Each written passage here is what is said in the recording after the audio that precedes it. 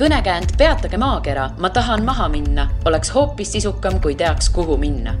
Meie ütlemegi sulle, mis võiks olla sinu järgmine peatus. Tere, head kolmapäeva! Minu nimi on Liina Metsküla ja te kuulete Õhtulehe reisisaadet Järgmine peatus. Tänase saate külaliseks on helilooja Peeter Vähi, kellega räägime Aafrikast. Nimelt veetis ta koos oma reisiseltskonnaga 2012. aasta lõpust kuni 2013. aasta alguseni 5 kuud Aafrikas. Läbis selle jooksul 29 000 kilomeetrit ning nüüd on sellest seiklusest ilmunud raamat Ring ümber Aafrika. Tere tulemast saatesse, Peeter Vähi! Tere!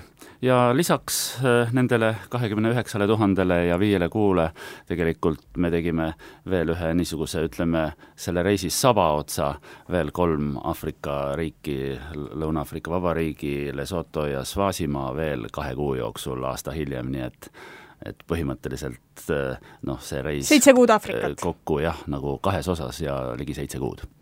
Aga sedavõrd suure reisi planeerimine ei käi hetkega, et see on suur töö, et kuidas üldse saab kuidas alustada üldse sellist asja, et tõesti kõik oli, ma olen seda raamatut nüüd lugenud, et see kõik oli niivõrd täpselt paigas, et mingi, ei läinud välja sellest graafikust üldse, kuidas see toimib? Jah, peaaegu ei läinud välja. Kõigepealt tavaliselt ei tee sellist asja päris üks inimene ja nii ka meie selles Aafrika tiimis, ütleme, oli 3 niisugust, ütleme, mitte juhtfiguuri, aga 3 inimest, kes suure osa sellest tööst ja ettevalmistusest võtsid enda peale. Need olid Aigar Ojaots, tema korraldas kõik, mis oli seotud autodega. Ta uuris välja täpselt, milliseid varurehve on võimalust Aafrikast saada ja kuidas peaks autosid ümber ehitama ja võib-olla milliseid turvaelemente tuleks autodele lisada võimalike nii õnnetuste kui ka tegelikult ka tahtlike rünnakute puhuks. Tiina Joginen, teine reisikaaslane, tema peal oli kogu selline, ütleme, organisatoorne töö. Ja siis minu peal tõepoolest see niisugune puhtalt selline teekonna planeerimine, et kui kaua me viibime ühes kohas, kui kaua kulub sõiduks mingi kõrbe läbimiseks või mingi džungli läbimiseks või kui palju kulub meil Kilimanjaro otsa ronimiseks. Niisugune, ütleme, teekonna planeerimine ja siis ka võimaluse korral selliste, ütleme, välja uurida, et kus on huvitavad ja metsikud hõimud, keda tasuks külastada ja võib-olla kus on midagi kas ajaloolist või looduslikku vaadata. Nii et 3 inimest ja see töö kestis ligi aasta aega, see ettevalmistus, aga ma arvan, et meil on juba piisav kogemus, sest enne seda me olime teinud nagu 2 eelnevat, küllaltki sarnast reisi või sellist ekspeditsiooni sarnast reisi, üks oli siis aastal 2007 me läbisime ajaloolise Siiditee ja siis aastal 2010 läbisime mõlemad Ameerikad põhjast lõunasse, Alaska põhjarannikult kuni siis Antarktise ehk lõunamandrini välja. Kuidas see planeerimine ikkagi selles mõttes käis, et kas see informatsioonide hõimude kohta, kõikide selliste vaatamisväärsuste kohta, kas see kõik tuli internetist või on ikkagi raamatud ja teised reisikirjad, et ikkagi väga suur töö ju tegelikult? Te tegelikult nimetasite kõik need asjad ära, tõepoolest raamatud, reisikirjad ja ka tuttavate niisugused, ütleme, isiklikud kogemused, kuigi neid inimesi, kes oleks käinud Kongo demokraatlikus vabariigis, Angolas, Kongo vabariigis, Kamerunis, Gabonis, ega neid nii palju pole. Need on väga üksikud inimesed, minu tutvusringkonnas ja näiteks kui päris ausale, siis ma ei tea ühtegi oma tuttavat, kes oleks näiteks varem Kongo demokraatlikus vabariigis käinud. Võib-olla on mõni, aga ei tea. Selles mõttes nagu küsimise, niisuguseid otsese küsimise võimalusi liiga palju pole. Aga kahtlematult ka internet. Ja internet on selles mõttes muidugi isegi mõnevõrra parem kui väga targad raamatud kuskil raamatukogus või mu isiklikus raamatukogus. Sellepärast, et need raamatud on ju kahtlematult vananenud kas või mõni aastagi. Näiteks kui me ikkagi tahtsime teada, milline on olukord Malis kuivõrd ja kas seal käib sõda ja kuivõrd see maa on läbitav, siis need mitu aastat tagasi ilmunud raamatud ei oleks meile midagi kasulikku andnud. Isegi vahetult enne reisi internetis, et me poleks leidnud selle kohta, et näiteks meie reisi ajal just Prantsuse armee tungis Malisse sisse ja läks ikkagi päris korralikuks sõjaks. Isegi kogu reisi ajal oli tarvis nagu täpsustada andmeid, kuidas parajasti selles või selles piirkonnas olukord on. Et mingite sihtkohtadega ma lugesin seda küll, aga ma ei ütle välja, mis sihtkoht see täpselt oli, et oli ka, et kas me saame sinna minna või mitte, et mingi riigiga oli. Näiteks Angola oli ka üks selline riik, aga see ei olnud mitte sealse hetke olukorra, see oli viisade pärast. Angola kuidagi väga-väga raskekäeliselt väljastab viisasid sissesõiduks oma riiki ja neid nõudeid, neid on oi kui palju, ma ei hakka siin neid kõiki ette lugema, aga kuni portugalikeelse legaliseeritud tõlkeni karistusregistrist, mis peab näitama siis meie kõikide laitmatut minevikku, selles mõttes mitte kriminaalset minevikku.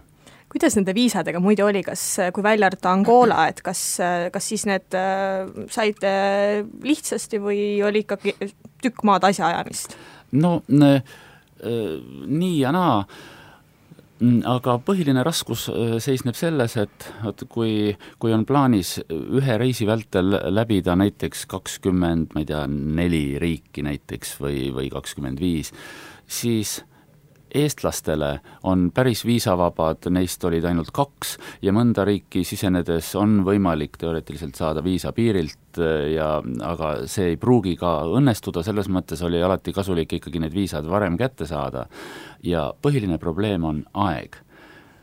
Eestis ju nende riikide saatkondi pole.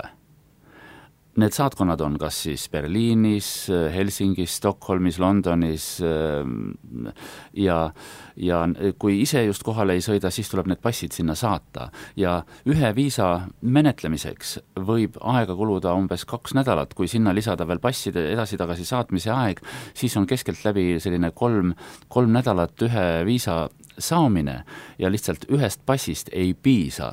Kujutage ette, kui me peame 20 saatkonda saatma ja 2 passi olemasolu on absoluutselt elementaarne, minul veel tänu tollasele siseministrile ja veel paljudele lahketele inimestele oli võimalus saada 3 passi ehk 1 põhipass ja 2 lisapassi ja niimoodi oli võimalik see olukord lahendada, aga muidu ma kardan, me lihtsalt ei oleks jõudnud neid viisasid puhtfüüsiliselt kätte saada. See ei ole küll väga huvitav jutt ilmselt, see on aga praktiline samas, selles mõttes praktiline on ka väga huvipakkuv. Aga kui mõelda nüüd sellele mööda Aafrikat sõitmisele, et ma arvan, et esimene märksõna, mis tuleb pähe, vähemalt minul, on see, et see on ohtlik. Kui ohtlik siis reaalselt on sõita 2 autoga läbi Aafrika? Ma olen tänaseks viibinud kõikidel mandritel, kõikides maailmajagudes, nii Põhja-Lõuna-Ameerikas, Aasias, Euroopas, Austraalias, Okeaanias. Kahtlematult Aafrika neist, isegi muide lõunakontinent, Antarktika, seal võivad olla omad ohud, eks ole, aga need ei ole mitte seotud ei kuritegevusega, ei pantvangistamistega. Aafrika kahtlematult on kõige ohtlikum neist maailmajagudest ja kontinentidest. Kõik on suhteline ja mõnikord ka pingutatakse nende juttudega natuke üle, kui lugeda kas või paljude lääneriikide välisministeeriumide kodulehekülgedel avaldatud selliseid nagu soovitusi või hoiatusi nende maade kohta, siis võib mõelda, et ikka asi on päris hull ja et umbes, et kui sinna lähed, et siis on umbes 50-50, kas tuled tagasi või mitte. Nii hull see asi siiski pole ja oleneb ka natuke sellest, et kuivõrd võtta tarvitusele selliseid eelnevalt juba ettevaatus-abinõusid. Ma arvan, et meie üritasime küll võimaluste piires välistada igasuguseid riske, kas või ühe niisuguse see pole nüüd eriline kavalus, selleks ei pea olema mingi tuumafüüsikat välja mõelda niisugust nippi, aga me pidasime reisiblogi. Aga alates Kesk-Aafrikast, tähendab Kesk- ja Lääne-Aafrika osas, me sihilikult selle blogipidamise ajal viisime selle blogi nädalasse nihkesse tegelikust reisigraafikust. Noh, et kui keegi näiteks mingi kurikael oleks vaadanud meie blogi, nii, täna nad on siin, vot homme me läheme sinna maanteele valmis, seame üles nõnda nimetatud roadblocki ja võtame nad nii-öelda rajalt maha või röövime autod või võtame üldse pantvangi need inimesed, siis need kurikaelad oleks täpselt nädala jagu hiljaks jäänud. Me oleksime juba nädal tagasi selle koha läbinud ja juba ilmselt sel hetkel viibinud juba 1000 kilomeetrit sellest kohast eemal. Noh, see on üks selline asi. Noh, lisaks me mõningates kohtades kasutasime ka selliseid kohalikke teejuhte, tõlke või ka sellist ihukaitset, isegi relvastatud ihukaitset, mis ei pruugi muidugi abiks olla, aga siiski võib-olla mõnevõrra vähendab riske ja kolmandaks meil ühel autol oli ka selline seadeldis peal, mis annab iga tunni järel, kui kellelegi on vastav link, ta läheb arvuti vahendusel sellele nii-öelda saidile ja ta näeb selle auto asukoha umbes kilomeetri täpsusega iga tund. See ei pruugi mitte välistada röövimist, aga see vähemalt annab paaril-kolmel inimesel siin Eestimaal oli teada see link ja nad oleks saanud vähemalt mitte meie asukoha, aga ühe auto asukoha teada, et kus see parajasti on, kuhu see on viidud ja teatud, juhtnöörid ikkagi võib-olla aitavad leida mingit jälge, kust ja kes on röövinud. Kuivõrd te siis puutusite nende kurjategijatega kokku, et kas langesite mõnikord nende ohvriks või läks need kogu see aeg üsna hästi, et kõik oli okei? No meie otseselt ohvriks ei langenud küll, aga meile väga lähedal olevad inimesed seal samas Aafrikas, lausa niimoodi tuttavad, kellega me kohtusime, kes võeti näiteks mõned päevad hiljem pantvangi, niisugune juhus täitsa oli ja kes hiljem siis lunaraha vastu vabastati. Meiega oli võib-olla niisuguseid hetki, kus nõuti küllaltki suure rahasumma maksmist ja praktiliselt anti mõista, et muidu te autodega siit edasi ei liigu. Ja kui seda raha ära ei maksa, ma ei tea, siis oleks olnud risk, et kas jääme autodest ilma või mida siis tehakse ja meie otsustasime raha ära maksta, kuigi see käib näiteks isiklikult väga minu niisuguse, südametunnistuse ja eetika vastu, see on ju sisuliselt ikkagi altkäemaks.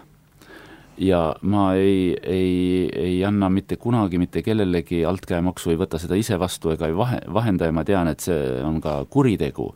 Aga Aafrikas niisugustel puhkudel see on tegelikult ju peaaegu võrreldav, eks ole, teisele inimesele nii-öelda kehavigastuse tekitamisega enesekaitseks. Kui sulle ikkagi tullakse kallale ja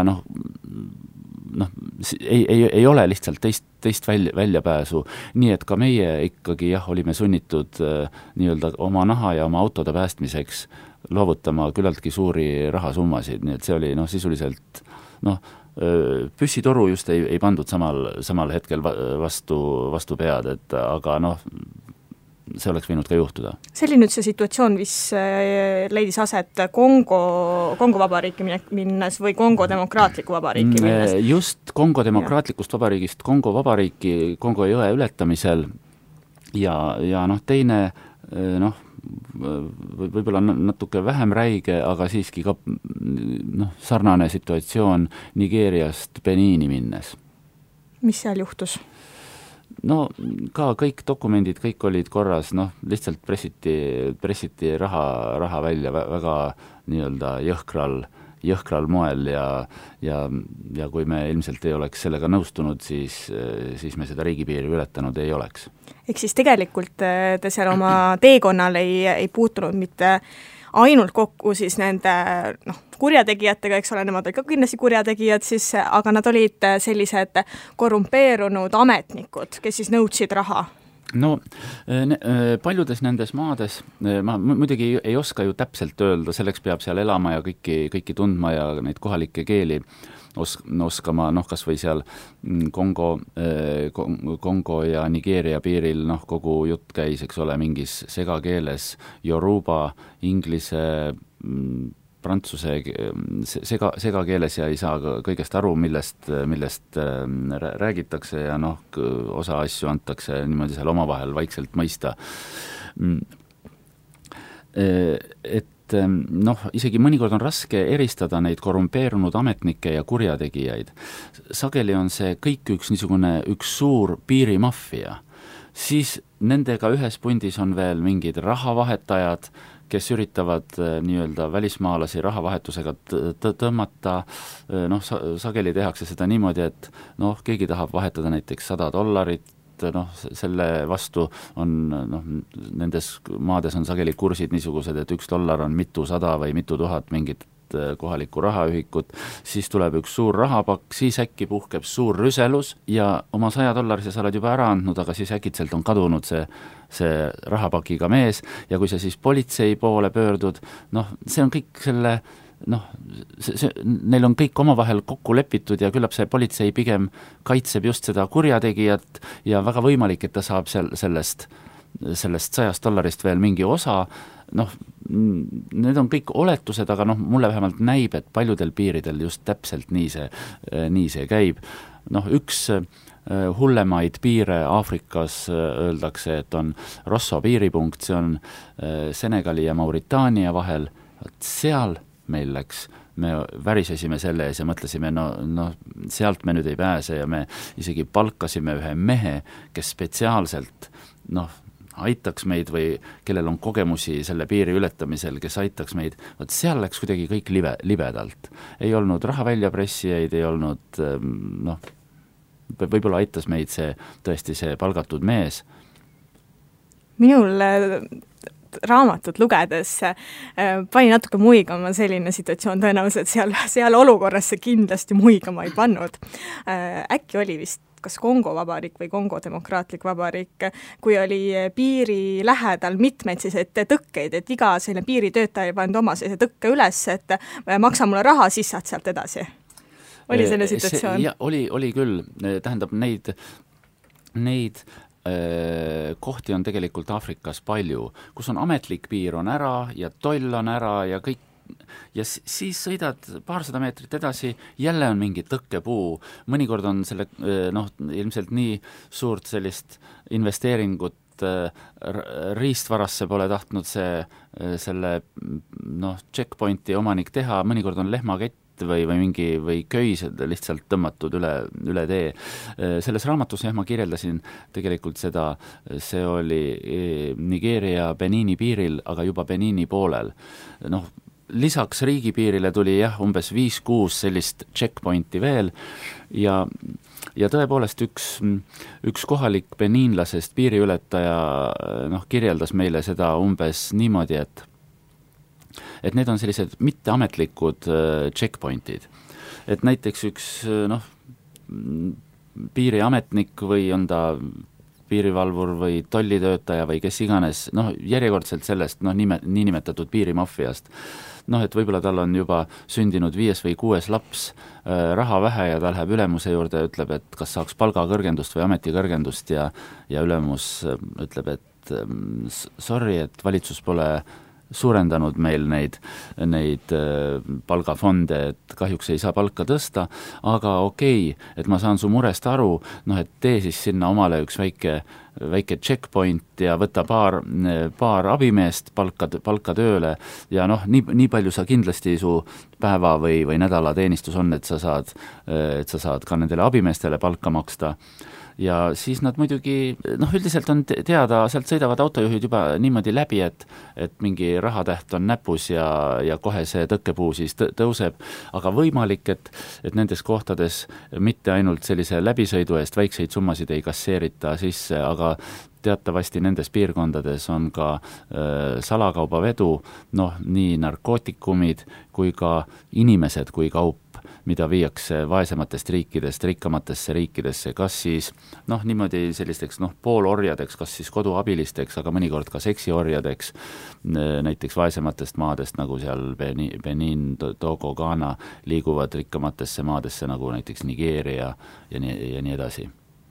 Mis riik selle teekonna jooksul tundus kõige ohtlikum, kui saab niimoodi küsida üldse, või olid tästi kõik sellised? Võib-olla juba nimetatud Nigeeria ja eriti Nigeerias asuv Delta provints on väga ohtlikud, kus just pantvangistamisi on palju ja täpselt samal ajal, kui me seal liikusime, siis uudistesse ilmus mitmeid uudiseid, et just pantvangistatud on küll Prantsuse inimesi ja teisi ja kuidagi juhus oli see, et näiteks 2 gruppi, üks just parajasti pantvangistati ja üks 7-liikmeline grupp ka tapeti, kelle eest ei makstud lunaraha.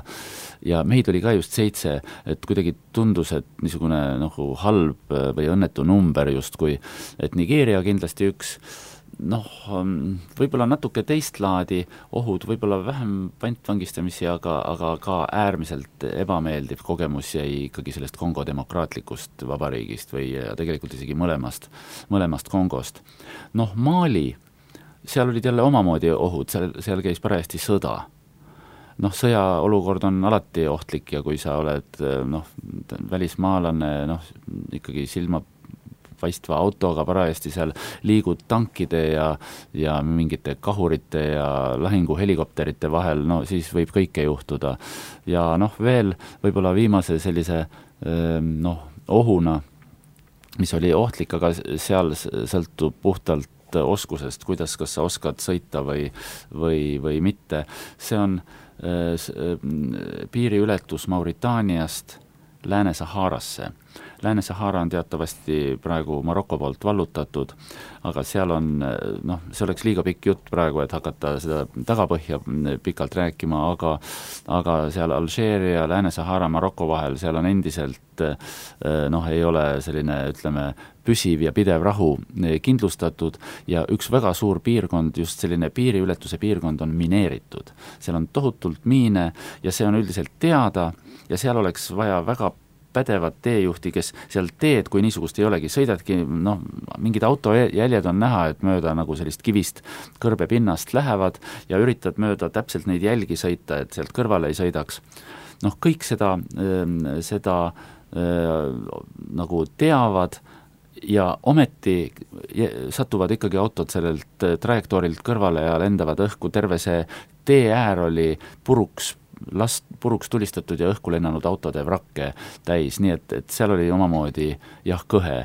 Aga need on kõik sellised ohud, millest ma praegu rääkisin, mis on seotud inimtegevusega. Muud asjad on veel, kõik see, et kas jääd kõrbes liiva sisse kinni ja ei ole joogivett või vahepeal on vaja sealt kuskilt jõgedest läbi sõita või väga sellisest soostunud maastikust, et kui seal midagi juhtub, see on selline nagu looduslik oht. Neid ausalt öeldes me kartsime palju vähem. Haigused on ka kindlasti.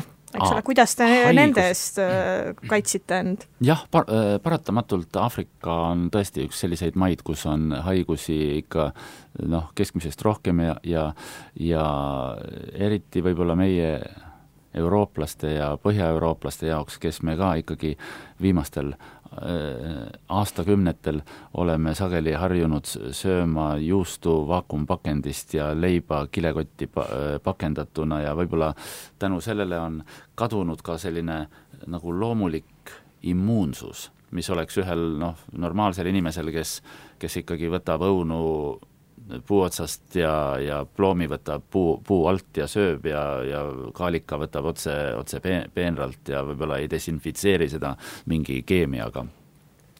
Meil paraku kipub järjest vähemaks jääma seda immuunsust ja peaaegu igal sellisel reisil ikkagi kellelgi juhtuvad mingid probleemid, ütleme, seedetrakti alumises osas.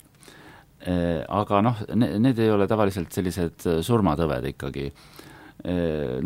palju probleemsem on see, noh, näiteks paljudes piirkondades ikkagi olid hoiatused ja räägiti küll koolera võimalikust ohust, laste halvatusest või ka jah, Kongos ja mitmel pool mujal ka ebolast. Õnneks meil nende asjadega vahetuid kokkupuuteid ei olnud, küll aga on üks selline asi, mis on nii üldlevinud ja neid on nii palju, et kokkupuuteid nende putukatega on nagu võimatu vältida.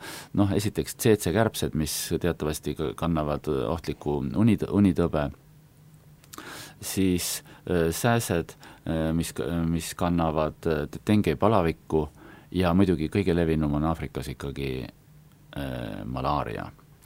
Malaaria vastu paraku ei saa vaktsineerida. On teada, et on 4 liiki sellist malaaria tekitajat.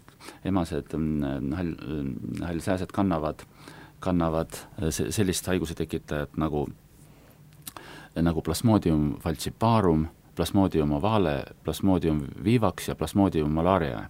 Ja just see esimene, see falciparum on kõige ohtlikum malaaria liik. See on midagi niisugust ikkagi, et kui ma ei tea, lähima 12 või kõige hiljem 24 tunni jooksul ikka väga tõhusat sellist abi, haigla ravi ei saa, siis suure tõenäosusega võib lõppeda surmaga.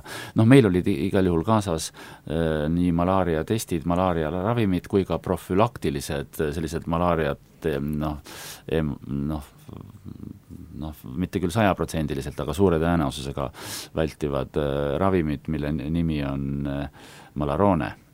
Me sellistes ohtlikes piirkondades sõime seda Malarone tabletti, mis kindlasti ei ole muidu organismile väga kasulik, eriti kui sa viibid malaaria piirkonnas 3 või rohkem kuud järjest ja kogu aeg sööd seda, siis nõrgestab organismi, aga kindlam on siiski võib-olla natuke nõrgestada organismi või maksa kui see, et haigestuda sellesse haigusse. Ja niisuguseid väga tõsiseid probleeme meil haiguste mõttes küll ei olnud. Võib-olla paar inimest põdesid mäehaigust Kilimanjaro tippuronides, aga see on selline ka väga ohtlik, aga siiski see on teada, et sellise asjaga, kui sa juba lähed kõrgustele 5000, 5500, ligi 6000 meetrit, siis mäehaigus on peaaegu et paratamatu, kui ei ole just paari nädalast aklimatiseerumisperioodi eelnenud sellele. Käisite hästi palju erinevate hõimude juures ja seda lugedes ma peaaegu iga kord mõtlesin, et kuidas see minek sinna siis toimus, et kas oli mingi giid, kes teid sinna viis või kuidas te lihtsalt lähete hõimu juurde, kes te ei tea, kas nad on äkki vaenulikud või kuidas see nagu sinna nende juurde minek toimis? Mõnede hõimude juures ma olin käinud juba oma eelnevate Aafrikas käikude jooksul, nii et need olid nagu teatud määral teada. Osaliselt oli ikkagi ka info just nende eespool räägitud küll raamatute, reisikirjade, blogide põhjal. Ja mõnedes riikides meil üsna paljudes riikides olid siiski teejuhid, tõlgid kaasas, nemad nagu soovitasid, et sinna tasub minna, sinna ei tasu minna ja ka selles mõttes, et nagu te praegu ütlesite, et me ei teadnud, kas nad on sõbralikud või vaenulikud. Näiteks ma võin tuua ühest niisugusest suhteliselt ettearvamatust hõimust, need on mursid Etioopia lõunaosas. Etioopias voolab üks niisugune jõgi, mille nimi on Omo jõgi ja just selles Omo jõe orus elab palju väga eksootilisi, väga huvitavaid hõimusid, seal on tortsed ja hameerid, aarid ja need mursid, nad tarbivad väga palju alkoholi. Põhimõtteliselt võiks öelda, alates keskpäevast või sellisest pärastlõunast on peaaegu kõik mehed vähemalt, aga isegi naised ja võib-olla lapseohtu noored mehed ka päris tugeva auru all ja kui neil on seal relvad käes ja nii tulirelvad kui ka mingid mõõgad, macheted, noad, et siis kui miski ei meeldi, siis võib tõesti minna selliseks tekkida arusaamatusi, näiteks sellepärast ka teejuht ütles meile, et kui lähete murside juurde, siis kindlasti minge hommikul vara kohe, et siis nad on kained vähemalt. Ja sinna soovitati kaasa võtta kindlasti üks automaadiga relvastatud ihukaitsja. Aga võtavad nad üldiselt need hõimud valgeid välismaalasi lahkesti vastu, et on nad ise huvitatud nendest teistest teistsugustest inimestest või miks nad? Üldiselt mulle tundub, et Aafrika rahvad, hõimud on üldiselt külalislahked ja tegelikult mida nendes piirkondades, mida raskemad on looduslikud ja elutingimused, seda külalislahkem on rahvas ja eriti nendes piirkondades, kus ei käi turiste palju. Ma arvan, et see on juba nagu ütleme, teatud piirkondades võib-olla on veel teatud määral valgete inimeste vastu niisugust, ütleme, negatiivset suhtumist, kunagi on ju Euroopa maad ikkagi need Aafrika riigid ja rahvad koloniseerinud, on need siis hispaanlased, portugallased, itaallased, sakslased, britid, belgialased ja selles mõttes on ju isegi põhjust kanda nagu mingit viha kunagiste okupantide või kolonisaatorite vastu.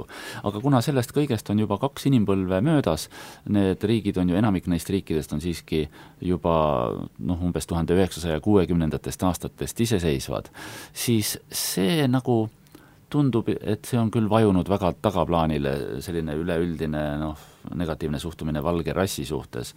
Pigem jah, ikkagi suhtutakse positiivselt ja mõnel pool võib-olla on see suhtumine positiivne veel ka selles mõttes, et loodetakse, et äkki see valge inimene ikkagi kas jätab maha mingi kingituse või ostab midagi siit, mingi asja või et jätab sellega ka mingi raha maha ja lapsed võib-olla äkki saavad mingi kommi või saavad pliiatsi või midagi niisugust, et pigem ma selle suhte kohale kirjutaksin ikkagi plussmärgi, mitte miinusmärgi. Mursid said meil nüüd mainitud, aga millised olid siis veel hästi põnevad hõimud, kelle juures käisite seal? Keda võiks välja tuua paar tükki näiteks? Võib-olla üks põnev hõim näiteks on himbad. Nemad elavad Namiibia põhjaosas, Angola piiri lähedal ja Angola lõunaosas. Need on ka üks niisugune hõim, kes on säilitanud oma traditsioonilise eluviisi. Selles ei ole nüüd midagi nii väga imelikku, selline, ütleme, väga nappide rõivaste kasutamine või üldiselt külades kuskil sisemaal, väga paljud hõimud ei kanna selliseid, ütleme, T-särki ja teksasid ja veel vähem viigipükse ja triiksärki, vaid käiakse mingi niudevöö või mingi loomanahk on kuskile ümber heidetud ja nii naised kui mehed käivad paljaste ülakehadega, aga linnades siiski enamasti käiakse ikkagi T-särgis ja teksades või siis vähemalt lühikestes pükstes. Aga näiteks himbad, nemad ka linnades ega väga palju riideid ei kasuta ja see võib täitsa niisugune kentsakas mõnikord olla, näiteks niisugune juhus, kui me näeme näiteks ühte naist, kellel on ainult ümber vöökoha mingi loomanahk ja muid riideid tal ei ole, ja siis ta läheb näiteks pangaautomaadi järjekorda ja sellesama loomanaha serva vahelt võtab välja pangakaardi ja võtab raha ja siis ta läheb ostukeskusesse ja teel sinna ostukeskusesse kuuled äkki Nokia tuttavat helinat ja siis ta sealt kuskilt loomanaha teisest servast sealt vöö vahelt võtab välja Nokia Mobla ja räägib oma siis selles hõimukeeles mingi jutu maha ja läheb edasi, et siin on nagu niisugune kuidagi väga naljakas, selline tunne on, et kokku on saanud mingi selline kiviaegne kultuur 21. sajandiga ja see on vist ilmselt ju täiesti loomulik, et ega see, et nad loomanahkades käivad, see ju ei tähenda seda, et nad peaksid kiviaega jääma, meil ongi ju 21. sajand, aga kuidagi niimoodi välisel vaatlusel ometi kuidagi on see mitte harjumuspärane. Ja muidugi, kui rääkida veel sellistest väga eksootilistest hõimudest, siis Ghanas näiteks Ewe-hõim, me puutusime seal kokku, käisime osalesime ühel voodoo religiooni rituaalil, kus parajasti tänati jumalusi selle eest, et rikkalikku saaki olid jumalused aidanud nagu kindlustada ja see voodoo rituaal, see oli ikka võimas, väga, väga võimas, nii muusikalises mõttes, ma muide ka salvestasin selle, mul on salvestused sellest olemas ja muidugi need inimesed, see rituaal olevat kestnud juba kella 8 hommikul, meie jõudsime sinna, ma ei mäleta, keskpäeva paiku või pärast keskpäeva, nii et see oli juba 4 või võib-olla rohkem tunde kestnud. Iga mingi poole tunni järel toodi üks niisugune pits kanget kärakat, nii mehed kui naised jõid seda, aga mul on tunne, et sellega ainult ei piirdutud, ma arvan, et küllap nad olid mingisugust psühhotroopset ainet või narkotsi ka juba alla pannud, nii et nad olid, kui vaatad inimesele näkku, siis see silmavaade, see justkui vaatas minust läbi kuskile, justkui mingisse teispoolsusesse ja kui see asi hakkas nagu tuure üles võtma, siis tehti lõke selle rituaaliplatsi keskele, sinna pandi, ma ei tea, see vist oli palmiõli, mingi kausiga keema, sinna sisse pandi 2 niisugust suurt pussnuga ja kui see palmiõli keema hakkas, ma ei saa sellest aru, sest see on ju enam, õli ju keeb kõrgemal temperatuuril ilmselt kui vesi, üks mees paljaste kätega siiski võttis need noad, ma ei tea, kas tal see nahk põles siis, kärssas ka käte küljest ära, ma ei saanud seda näha, siis ta hakkas vehkima nende nugadega, haaras ühe väikse tüdruku, teised läksid seda päästma, ma ei tea muidugi, mida ta selle tüdrukuga teha tahtis, aga kuna ma salvestasin muusikaliselt kogu seda asja, siis ma olin selle melu keskel ja kui siis kord minu silmade juurest mõne sentimeetri kauguselt niimoodi see nuga mööda läks, ilmselt mitte siiski sooviga mind rünnata ega mind kahjustada või veel vähem tappa, aga see ilmselt oli niisugune lihtsalt ettevaatamatu nii-öelda tantsuliigutus, siis mind tõmmati ka ära, siis me läksime sealt ära, arvasime, et turvalisem on lahkuda, aga see oli niivõrd võimas selline, ütleme, mitte niivõrd religioosne kogemus meie jaoks, sest me ju ei kuulu voodoo, niimoodi järgijate hulka, aga pigem selline, ütleme, psühholoogiline kogemus, mis jäi ikka väga kauaks ja isegi praegu ma kuidagi, sellest on juba tükk aega möödas, kui ma siin Õhtulehe stuudios sellest räägin, kuidagi mul pulss hakkab kiiremini lööma. Kui tuua välja näiteks 3 selle 5 kuu jooksul olnud kõige sellist võimsamat kogemust või sellist erilisemat kogemust, erilist asja, mis on nähtud, mis need võiksid olla? Võimalik, et nende hulka mahukski äkki see üks voodoo rituaal või enam-vähem samavõrdne oli üks Dogonite maskitantsu rituaal, kuna ma olen mägede fänn. Ma olen oma nii-öelda noorpõlvest saati armastanud käia mägedes küll Pamiri alais, Tian Shanis, Alpides, Kamtšatka vulkaanide otsas, Himaalajas ja nii edasi, siis Kilimanjaro otsa ronimine oli ka kindlasti üks eriline kogemus. Paljud minu reisikaaslased muidugi ei jaganud absoluutselt seda niisugust minu vaimustust, sest pigem nende jaoks seostus see külma, niiskuse ja poriga, sest kogu aeg sadas ja oli väga külm. Ja võib-olla kui 3. niisugust elamust otsida, siis siin ma kindlasti üllatan enamikke inimesi või isegi ma ei oska selgitada seda. Paljud arvavad, et näiteks Victoria juga, mis on võimas, eks ole, ja selline eriline vaatepilt, või siis Okavango delta näiteks või Tosha nõgu või kas või ma ei tea, mingisugune rahvuspark, kus on tohutult loomi, näiteks Serengeti. Jah, need kõik on lahedad, aga ma kuidagi vaimustusin Angola rannikualadest Atlandi ookeani ääres. Me ööbisime telkides mitmeid öid järjest sõitsime järjest edasi ühest punktist teise. See on mitte midagi ütlev koht. Nendel kohtadel, kuna need ei olnud ei otseselt mingi linna ega asustatud punkti külje all, nendel ilmselt pole ka nimesid isegi. Aga mingi selline igavikulisuse tunne, ühelt poolt ookean, teisel pool sa tead Angola selline troopiline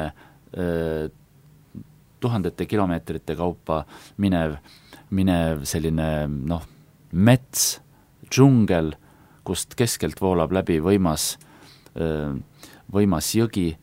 See kõik on midagi nii erilist, et see jättis mulle mulje ja ma tahaksin sinna veel kord tagasi. Aitäh, Peeter Vähi, et tulite saatesse. Järgmine peatus on eetris juba tuleval kolmapäeval. Aitäh kutsumast! Kuula meid igal kolmapäeval Õhtulehest, SoundCloudist või iTunesist ja ära unusta meie podcasti tellida.